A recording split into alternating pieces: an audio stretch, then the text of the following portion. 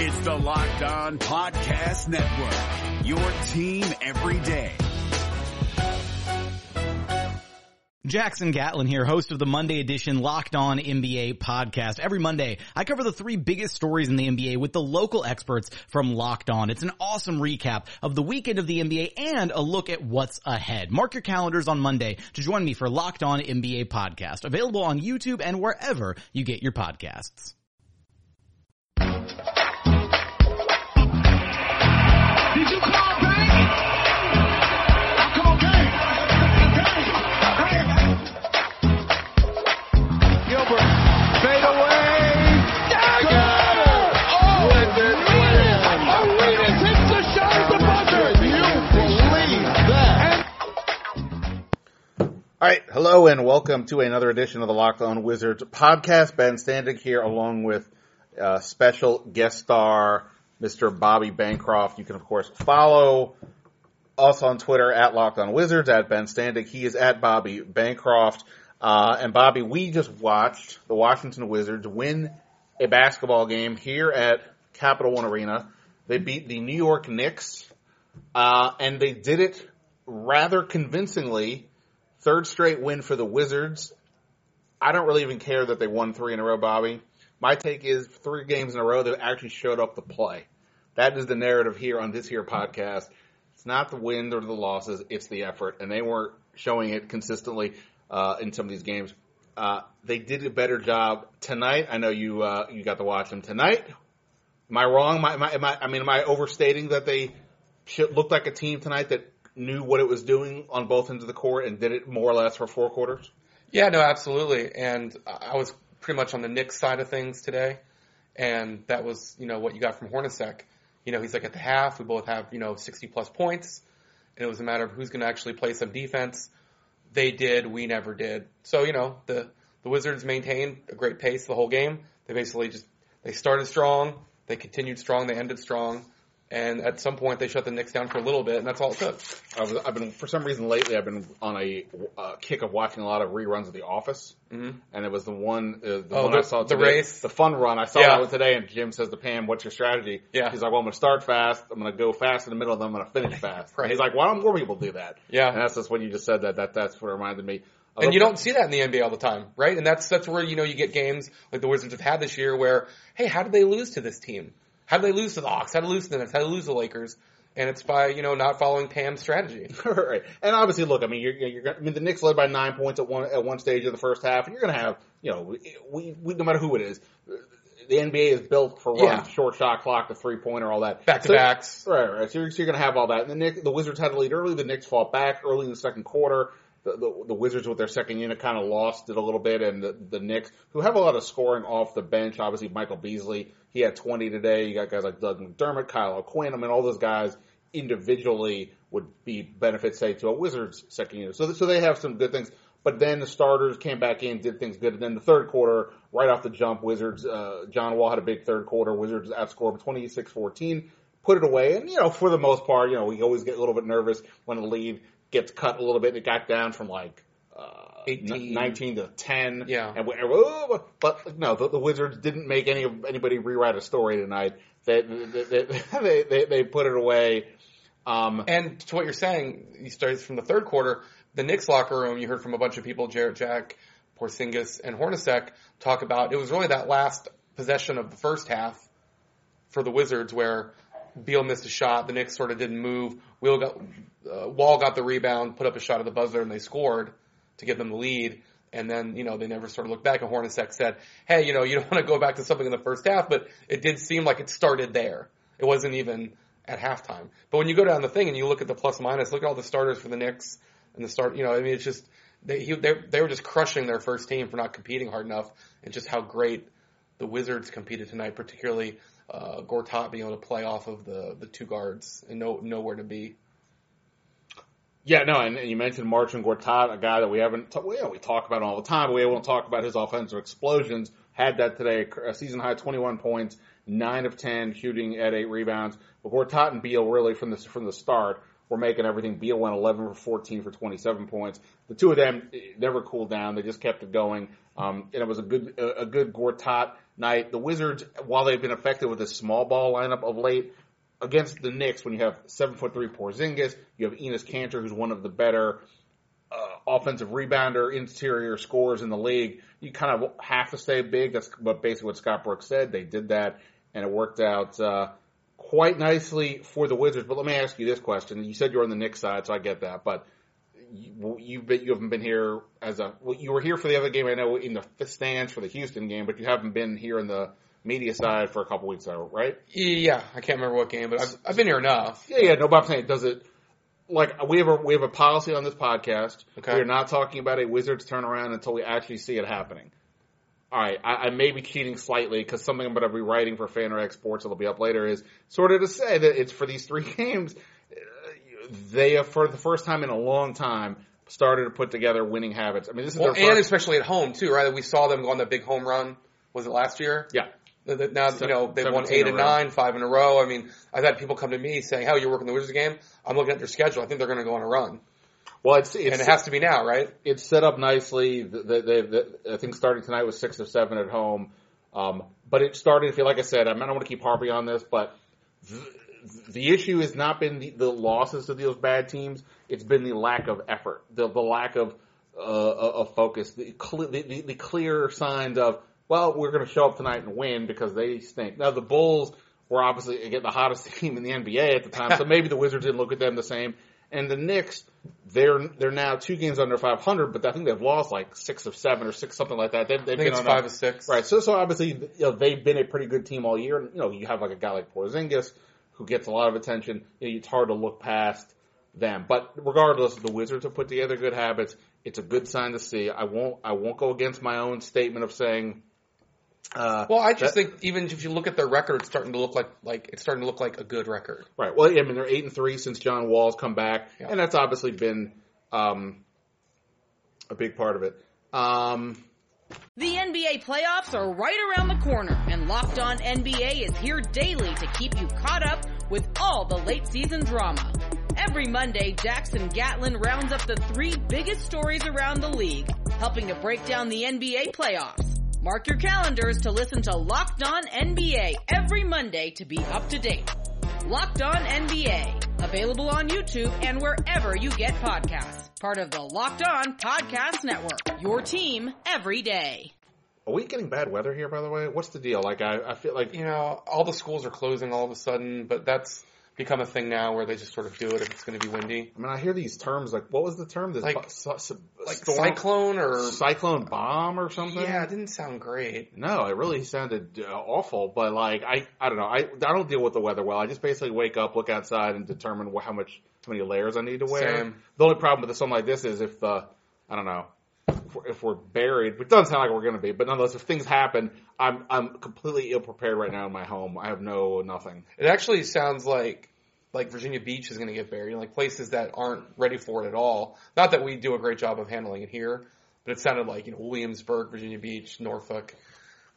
This is the Locked On Weather podcast. Well, I sort of veered for a second because my head went. Do we need to leave immediately? Are we going to get...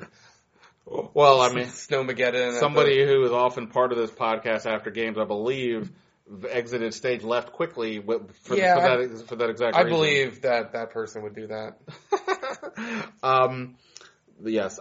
So here would be to me, there's a lot of good numbers here to look at. I already mentioned Gortat had a good game. Beal, good numbers. A little surprised to see that Morris this is his first double-double of the year. That stands out to me as being surprising. Well, that's where I was just going to go. You sort of figure like he would have some of those along the way. I mean, well, he hasn't been getting the rebounds. He got 11 rebounds last game, 11 rebounds this game. It's the first time he's had back-to-back games with at least 10-plus rebounds since the last 2 games of the Celtics series. And in terms of the regular season, he hadn't done it in almost a calendar year. Almost it was like mid to late January they did the last time. He's never been a great rebounder in his career, 7-8 kind of range. But most of this year he's been in like the 4 range. And again, he was working back from injuries, things like that. But when we talk about I've said this a million times till I'm blue in the face. I'm sure people who listen to this are sick of me saying this. Or maybe you look at it and say, yeah, Ben knows what he's talking about. that to me, Markieff Morris is what turned this thing last year from being interesting to being holy crap. He's the barometer. Well, because, I mean, he gives them an element that they don't have otherwise. As great as Wall and Beal are, and as good as Otto Porter is and Gortat, having the fifth guy, when the ball swings to him, he can either make the shot, which, you know, he was 5 for 9 for tonight, just 1 out of 4 from 3, but, you know, he's obviously shown the ability to do that. But now he can, if he's getting rebounds, and he's the guy, like he had to guard Porzingis to boot. So not only did he get a double-double, he was the primary player on Porzingis. Porzingis had 16 points, but 5 of 13 from the field, and, you know, it was sort of a quiet 16. It was, especially in the second half. He only had 2. Yeah, 2 points in the second half. We talked about how tired he was over and over again. And they did play a back-to-back. I mean, so I'll give him a little bit of that, but, you know, whatever. So the more we see of that, the more you can really start to, you know, see the pieces fall into play. Now, we should mention this whole, you know, surge, whatever. Friday is an easy trap game. They're on the road against a Memphis team that is a mess. 12-26. They were here earlier this year. The Wizards won without even playing very well. I'll have to look at Memphis a little bit closer to see where it's streaked on. But 12-26 says a lot. The next day, the Wizards are back home to face Milwaukee. Obviously, Giannis is pretty exciting, and you know, they're a team that looked like a playoff team. They're, you know, just a couple games behind the Wizards right now, so you could easily see that as a trap game. If the Wizards come out there, put it away, they don't have to win by 50. They just have to play smart, play with energy. They do that, maybe I will officially lift the ban. We're almost there, almost, not quite. But You let might me as see well what just they do put in it that at game. going 10 games over 500. You're getting ready to do it at 8 if they're 24-16. Well, like I said, for me, it isn't solely the record. But obviously, it's okay. It's the effort. I mean, you know, So even picking up a loss where you feel like they were, well, that Bulls game the other night, they easily could have lost that game. The Bulls played a great game. They made enough plays to win, but they played good from start to finish. You're talking about avoiding like a loss like they had when they played the Hawks or the Nets, where they literally didn't show up. Well, you know, I mean, and that, you know, I feel like I repeat myself. When you do a podcast 5 days a week, I guess that's going to happen. Yeah. But it isn't the losses; it's that they just don't. They just have looked lethargic. And when you get to the playoffs, yes, I get it. There's no teams with losing records in theory at that point. But if you don't get in the habit of playing hard every game, you will revert at some point. You'll think to yourself, "Well, we just won that last game. We'll win this game." You have to play hard all the time. So, you know. So it's not the calories. Are they bad calories? Sure. I know a lot about bad calories. Same. I know a lot about bad calories.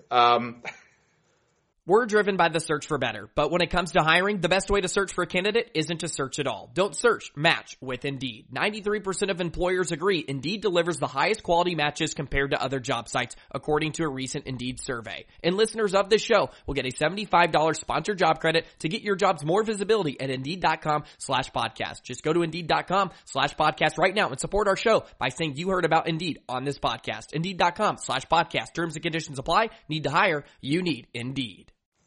What else can I tell you? I don't know. I mean, I think the Wizards. You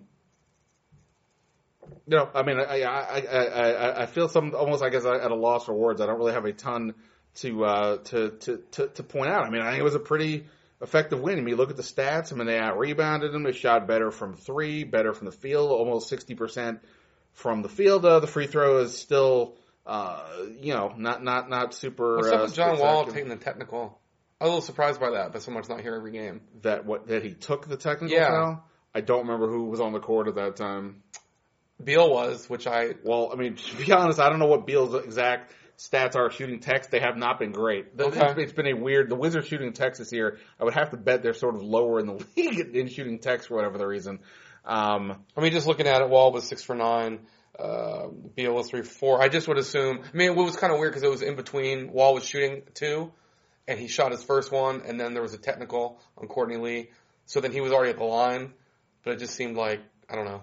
That's not who I would have take a free throw. Just to go back to Gortat for a second, you know, a lot of it, one thing John Wall was saying after the game is like in terms of why did Gortat get off, it's just basically that, look, there are just going to be some games, depending on how the defense guards Wall and Beal, will be determined of sort of where the ball goes. That's what Hornacek was saying. From there. That they were essentially willing for Gortat to get the ball and he made them pay kind of thing? Yeah, he said that, their focus is on Wall and Beal and they've been playing with Gortat long enough and he he got himself in the right positions to score, and he did. I mean, honestly, when you're looking up and you're doing the recaps, I was a little bit surprised that his season high going into tonight was 18. Just because he's a starter, and at some point you figure he'd get 20 points. Yeah, no, I mean, he's been... I triple checked it. Sure. No, offensively, he's been fairly quiet. But what I was going to say is that, like, when he historically gets off in the first quarter, and this is not abnormal, this is the way it is for a lot of players, when he in particular gets going in the first quarter, it tends to lead to a better game overall. And again, part of that is the opponent, in this case, because the Warriors, because the Knicks are going, they're so similar. I mean, they have a lot of bigs on the court between Porzingis, Cantor, Kyle O'Quinn. They always have somebody out there who's got some size. It's not like these last few games where Chicago is going, small. The Rockets are going small, so Gortat's going to have a bigger deal. But anyway, the point is, it was good to see him get going early, and then it was sustained throughout the game. Yeah, I don't know, man. I feel like, I don't want to be like, oh, well, it's all solved, but it was just good to see. I've got a couple other thoughts that I don't want to necessarily burn here on the podcast, having to do with a couple of the guys that I've been mulling, and I'll wait on that a little bit. But anyway, you got any final thoughts? We don't have to talk for 53 minutes like I often do. Just like we opened up, it was a really clean. They just continued. They did the Pam Beasley strategy, and they started well. And there was no let up after halftime. Like, they weren't winning the whole time. It wasn't a wire-to-wire win. They were down by 9 or 10 points at one point. But the ebbs and flows of an NBA game. Oh, sorry. That's okay. Actually, I did forget to mention, there was actually some news today, if you didn't hear. The Wizards, they sent Chris McCullough to the G League, a move I've now mentioned probably on this podcast 83 times, and asked Scott Brooks about why is Chris McCullough not playing, just sitting here doing nothing. No. And then simultaneously, they waived Michael Young, one of their two-way players. Did he ever play? Not here. He was on the roster one game, but he never actually played. My understanding is essentially as follows. On McCullough, basically, they're in a stretch right now with a lot of home games. They're pretty healthy. Nobody's really hurt, and they don't even practice really anymore. I mean, they're basically doing at most like 3-on-3, so he's not getting any run, period. So all those factors together, I think they viewed it as an opportunity for him to go and get some work. So he's in Wisconsin of the G League. I don't think he'll be gone terribly long. Maybe when this home swing ends, he'll be back. That's just, that last part's a guess, but I don't think he'll be gone too long. Assuming everyone stays healthy. Assuming everyone stays healthy. And look, it shows a complete lack of. I get it. They didn't pick up his option, so they clearly don't view him necessarily as a big picture piece. But nonetheless, he's getting nothing accomplished here other than practice. I'm not dismissing that, but again, they're barely practicing. As for Young, basically it came down to, and Scott Brooks essentially confirmed this before the game, Devin Robinson right now is being viewed as the guy with more upside. Not surprising. Devin Robinson was at the draft was a guy who had some people thought could go in round 2. The Wizards got him as a undrafted free agent. Young, interesting player, but not a guy, as Brooks said, that they really have a need for right now. Again, I've talked about this before. When you have Robinson, you have McCullough, and you have Young. Not that they're the exact same player, but in essence, you're talking about 3, combo forwards on a team that, like, where would they, they don't have any other depth anywhere else. Like, they have the 3 of the same guy to some degree, especially McCullough and Robinson. The little diversity wouldn't be bad. So I suspect they will potentially get, who knows? They have an opportunity to pick up somebody. I believe they have to do it by January 15th, but the key is to watch the G League showcase January 10th through the 13th in Toronto. The top 25, 26 players, whatever it is, from the G League get together. Chance for the whole league to look at these guys. They may be able to pluck somebody out of that. Probably Rodney Pryor, LJ Peak. Are they doing work there? I have no idea. I have not checked out the former Hoyas. So that's the deal there. I will of course note, as I had before, they had one open roster spot already. They have Sheldon Mack in another roster spot. He's out for the year, and McCullough was essentially the third empty seat to some degree. No disrespect to McCullough. Now he's not even here in the others, So they are going with the true minimum right now. They're down one G League 2-way player, and they only have 12 guys currently here who could play. So they are, you don't need much more than that on a regular basis, but you're also not taking full advantage of the roster limits. I just note that for the record. I think it's worth noting. All right. Well, it's also worth noting that it's getting late and we should get out of here. So, Bobby, appreciate it. If you've got Georgetown thoughts, Bobby is the man to answer them. He's often on my other podcast, the Basketball and the DMV podcast, talking about Georgetown, George Mason, or what have you, in the world of local college basketball. But other than that, we'll get out of here. I'm going to give it one more game. The Wizards take care of Memphis. I will officially end the band on the turnaround talk. But we're getting close, I think. Until next time, see you. Deal gets open for three. Dagger! Full drive, full balance shot. Dagger!